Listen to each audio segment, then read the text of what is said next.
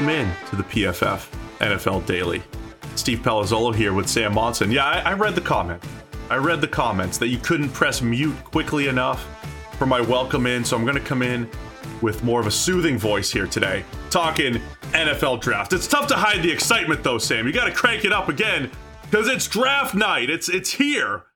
Time for the draft. So welcome into the Daily. I hope you got the mute button done in time. But we're going to talk about our favorite players. We've been talking about teams and fits and all that stuff. So a few minutes to discuss our favorite players in the draft. My guys, your guys, Sam. So let's just shout out some players that are ours. That was just a bait and switch there. You suckered everybody into this quiet, nice, this soothing intro and then deafened them anyway. I didn't intend on doing that. I was going to stay soothing, but then the excitement took over. So either way, your eardrums have been blown out yet again. Now I'm a liar. Steve got you. Only this time, they didn't happen when you anticipated it happening, so it's a double whammy. Yeah, look, I wrote a My Guys article on PFF.com, and the first name on the list will be the least surprising to anybody that's listened to us on the big show or even on this show. Calvin Austin from Memphis has been one of my guys, like from the start of this draft process. Tiny little wide receiver, 5'8", 170 pounds. These are like third percentile numbers. This is about as small as you're possibly going to find a wide receiver being at the NFL level, but he offsets that by being essentially, a 97th, 95th plus percentile athlete in every other conceivable way, whether it's running a 4.32 40, whether it's having a 99th percentile broad jump, despite being one of the smallest wide receivers you're ever going to see. He has one of the fastest 10-yard splits that's ever been recorded, right? We're talking about literally one of the fastest accelerating human beings to walk the planet Earth. So he has the skills to offset being a tiny receiver, and he's got the tape to do it as well. Like, you watch him throughout his college career, Sauce Gardner might go in the top 5, and this guy absolutely wrecked Sauce Gardner when they played. Every single rep could have been a penalty on Sauce Gardner for desperately trying to cling on to a guy who he just couldn't live with in terms of quickness and, movement in a phone booth. And if he can do that to a guy that people are talking about as being an elite press man type of corner, he can be successful in the NFL without being limited to just a slot receiver. Using that matchup just feels unfair, Sam. That was like the old Seattle corners that were big and long, and when you threw the slot-sized receivers at them, they had trouble. It's not fair. Sauce, who's also one of my guys. Look, the My Guys rules doesn't have to be underrated, guys, but let me start in the secondary. I'll get to the corners in a second, but Jaquan Brisker, the safety out of Penn State. I know there are people that are all over the place on him. I think Lance Erline had him as a top 32 player. We have him more in the second round on the PFF draft board. But I've been diving in to the numbers in recent weeks here, Sam. And every time I do that, two safeties come out on top. Kyle Hamilton and Jaquan Brisker. So I think Brisker being in that Kyle Hamilton territory, when you look at historic metrics numbers, workout numbers that lead to NFL success. And then on the field, he shows everything you need to see, right? You have a good run defender. He is physical. He works better moving forward than backwards. So, every now and again when you get to, backpedal, play the ball over your head, there can be some issues. But I think Brisker has a good all-around safety skill set. And you talk about Kyle Hamilton and Lewis Cine potentially going in the first round. I think Brisker, if he does go, especially in round 2, could be an absolute steal. My next guy is someone that you like as well, and it's the cornerback version of Calvin Austin. Tiny dude, Marcus Jones from Houston. Marcus Jones, honestly, if he was regulation size, like if he was a normal cornerback size, right? We're talking about a guy who's 3 inches taller, 20 pounds heavier. I think he'd be the number 1 corner in this draft. Like, he would be up there with Derek Stingley and Sauce Gardner. But he isn't. And not only is he not that size, he's not even in the vicinity. He is a tiny cornerback who's the only guy you're going to find in the entirety of his tape who was able to live with Calvin Austin in terms of speed and quickness, right? The two of those guys, when they went one-on-one, and it happened multiple times, I think, it was just incredible to watch. It was like watching sped up tape, right? They're just operating at a different speed to everybody else. He has the quickness, he has the instantaneous movement skills and acceleration and ability to move without getting out of control.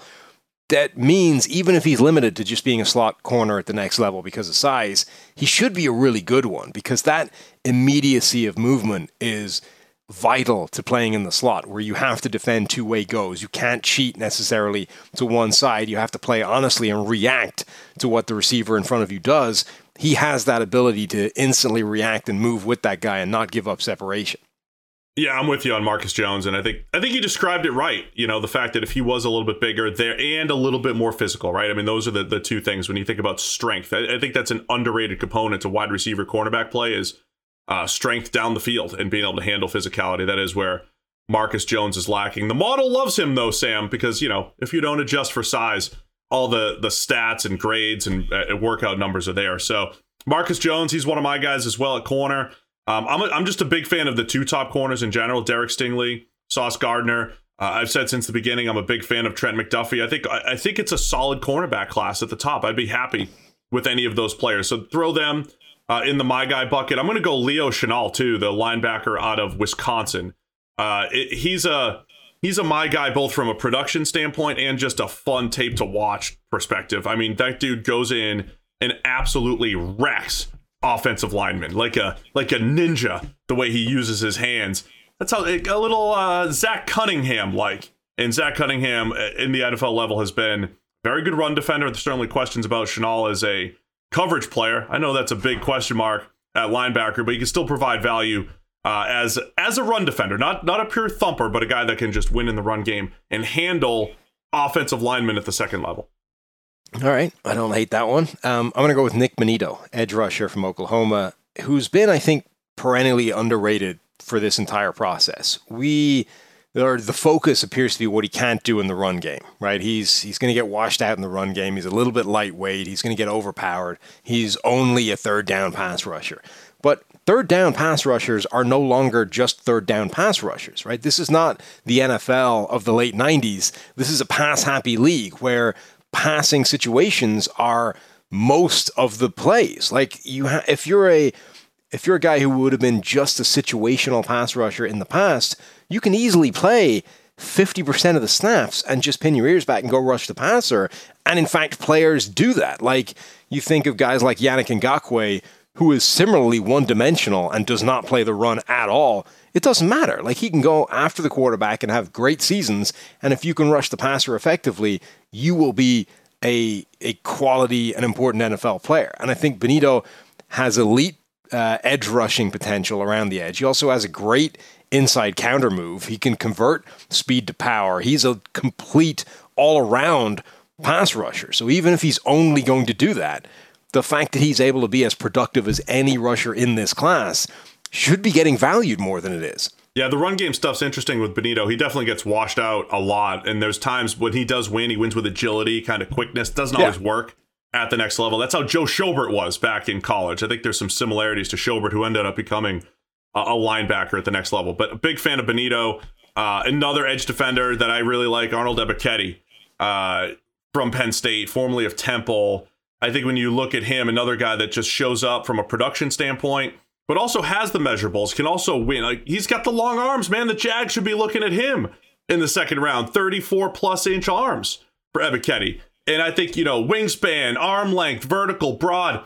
He ticks all the measurables boxes, also ticks the production boxes as well as a pass rusher. And I think he wins a little differently than some of these other guys. We talk about guys that win with pure burst or with power.